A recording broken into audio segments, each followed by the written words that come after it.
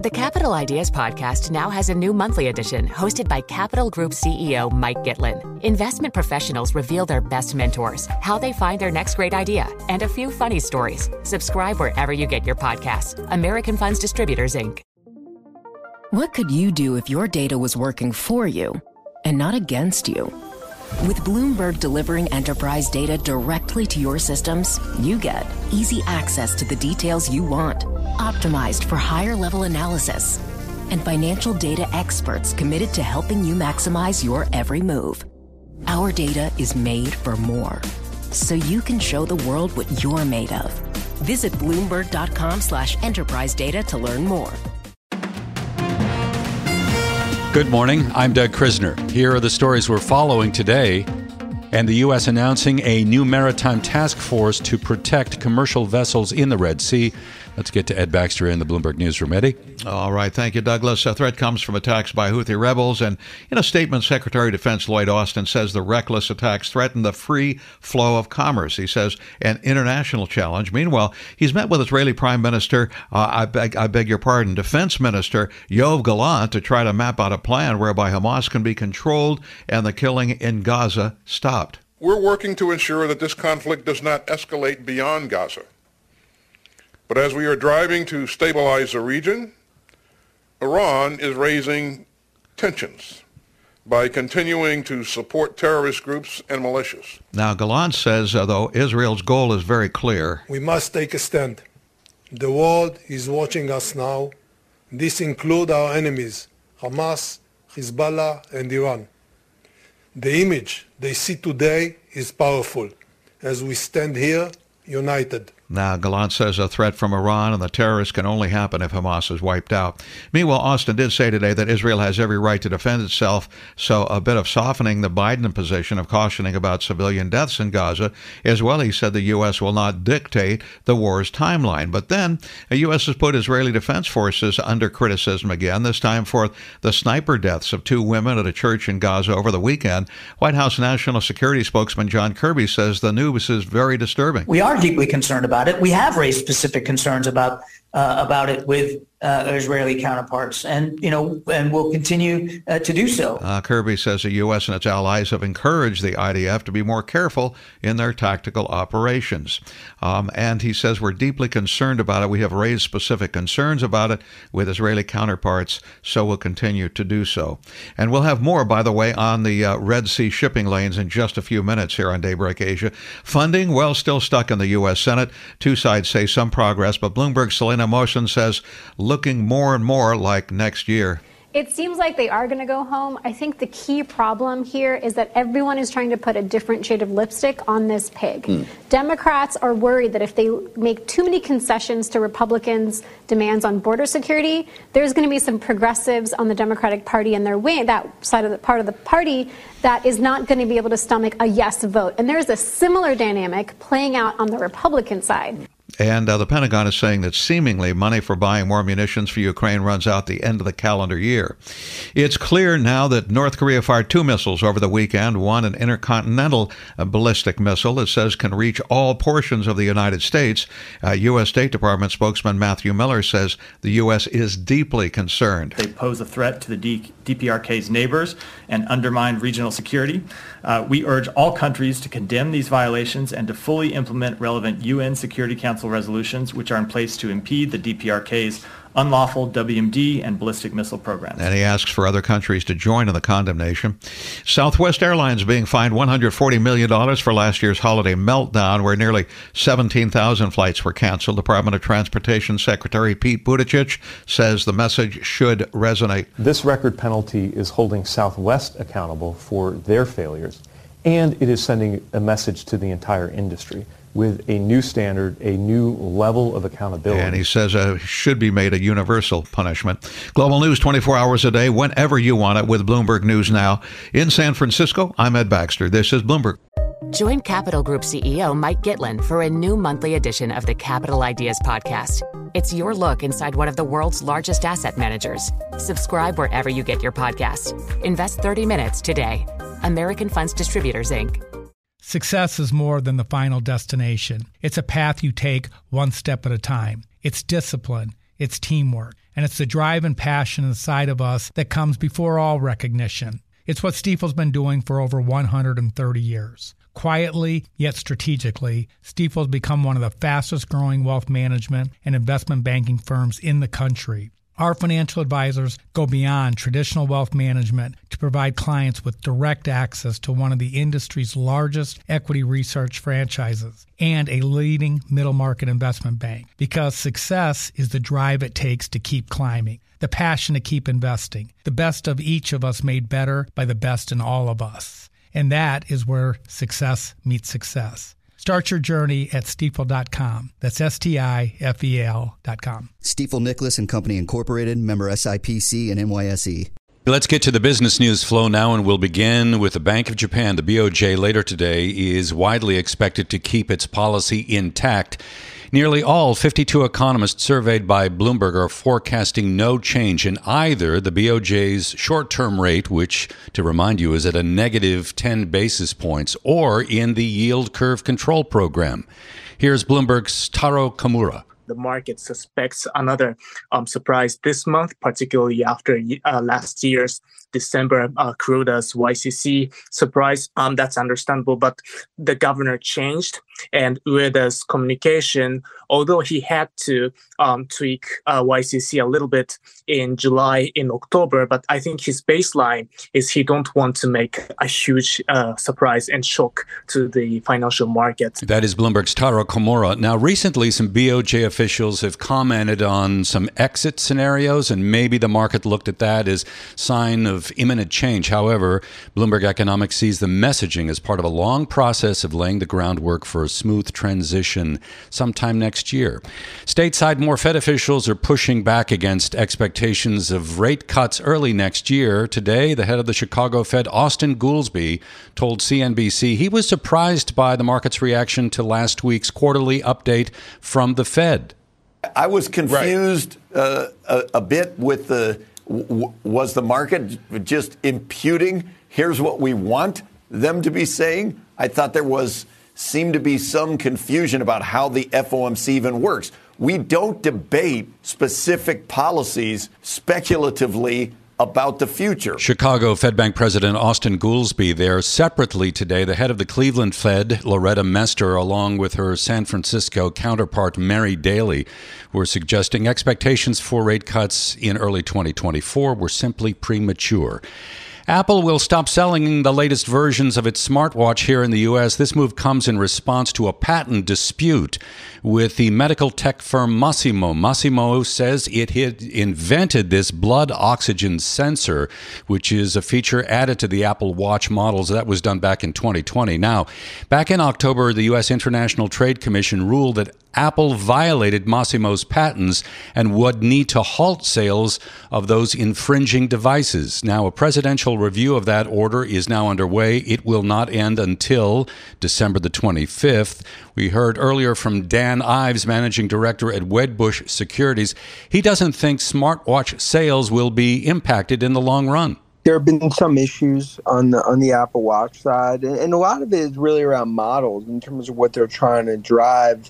I view this as just a small bump in the road, but I actually think watch sales this holiday season are going to be up double digits. So I view this as sort of noise relative to the broader story. That is Dan Ives, managing director at Wedbush Securities. U.S. Steel has agreed to be acquired by Japan's Nippon Steel. The price tag here is $14.1 billion. That is equity. There is some debt involved. I think the total number is closer to 14.9. This deal, by the way, would create the world's second largest steel company and the biggest outside of China. And it comes after U.S. Steel rejected an offer from rival Cleveland-Cliffs. That offer was merely $7.25 billion, made back in August. Here is Bloomberg's Brooke Sutherland. It is certainly a very robust premium. I mean, I think that underscores the value of these assets, especially in the context of the sheer amount of investment we're seeing in the U.S. in infrastructure and also in factory construction. You need steel to make all of those things. U.S. Steel has also been pivoting toward greener production strategies. All of that is very valuable, and these are scarce assets. There's not that many big steel companies left to purchase. And for Nippon, the ability to gain a really strong foothold in the U.S., I think, is what's really driving this premium here. That is Bloomberg's Brooke Sutherland. By the way, Nippon this is going to require some shareholder approval from U.S. Steel shareholders, and it will need to clear regulators, including the Committee on Foreign Investment here in the U.S., or CFIUS. Shares in U.S. Steel today were up by more than 26%. Shipping in the Red Sea is grinding to a halt, and some oil tankers are now idling. Others are rerouting around the southern tip of Africa. This comes as violence linked to the Israel-Hamas war threatens to undermine the global economy. Here's Bloomberg's Jennifer Welsh.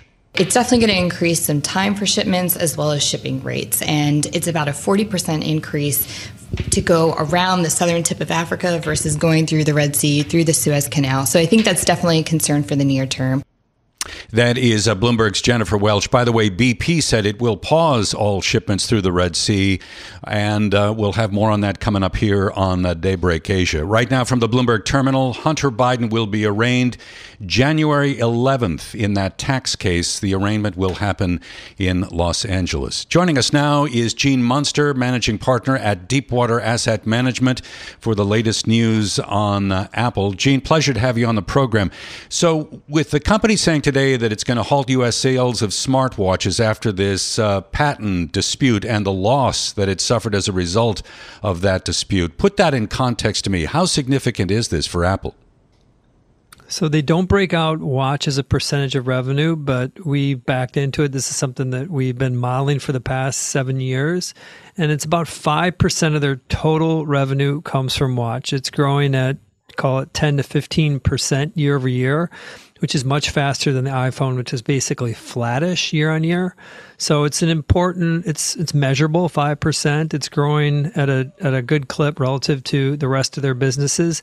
And most importantly, is watch is kind of central to Apple's health and wellness initiatives. This device, Apple, as many of your listeners know, they've talked about health and wellness as being the signature topic that they want to be known for over time. And innovating around the watch, like this oxygen sensor, is an important part of that story.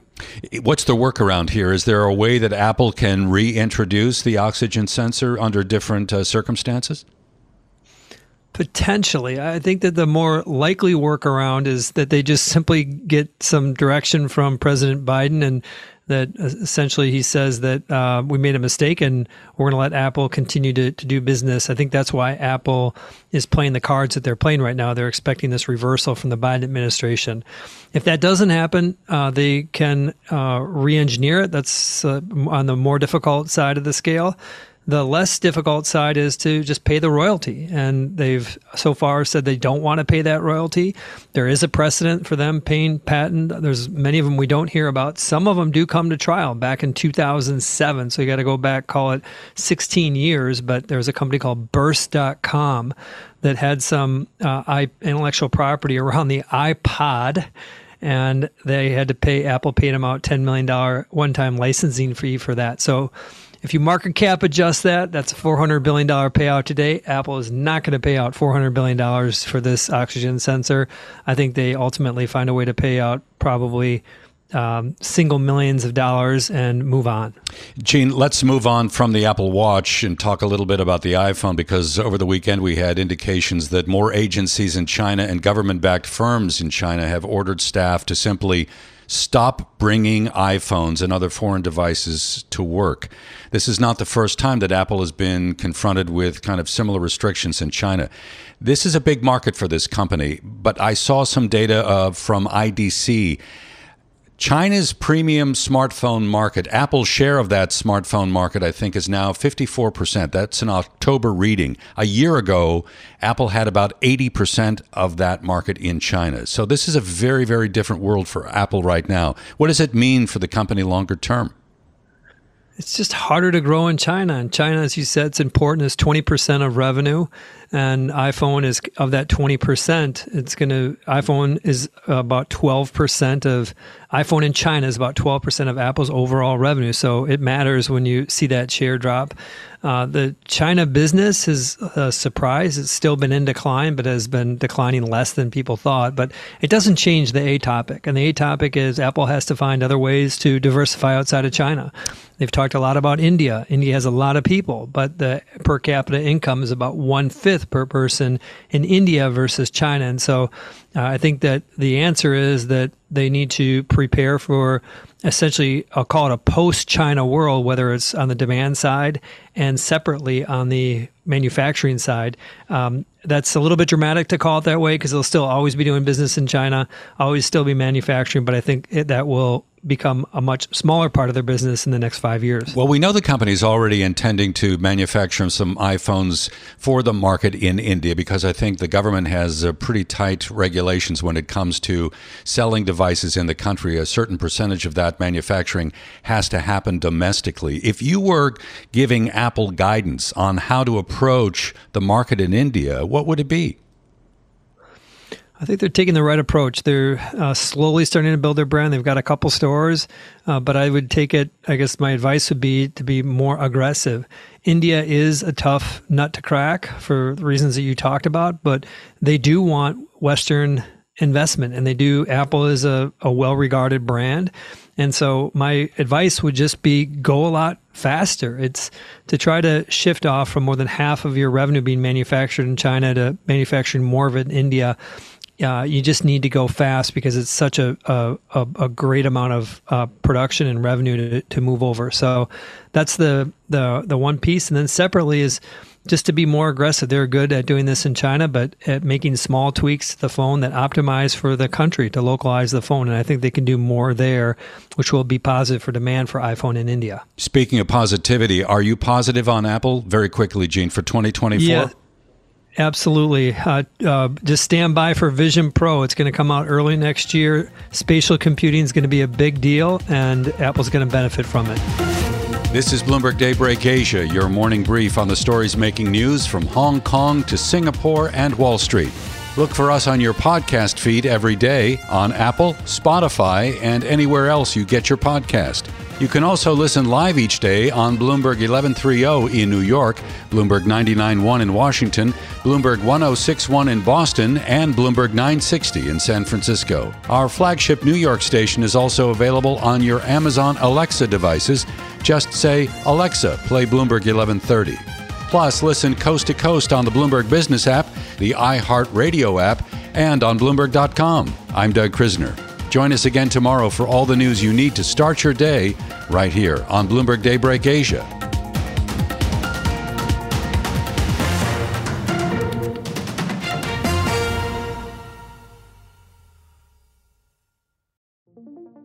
What could you do if your data was working for you and not against you? With Bloomberg delivering enterprise data directly to your systems, you get easy access to the details you want, optimized for higher level analysis, and financial data experts committed to helping you maximize your every move. Our data is made for more, so you can show the world what you're made of. Visit Bloomberg.com/enterprise data to learn more.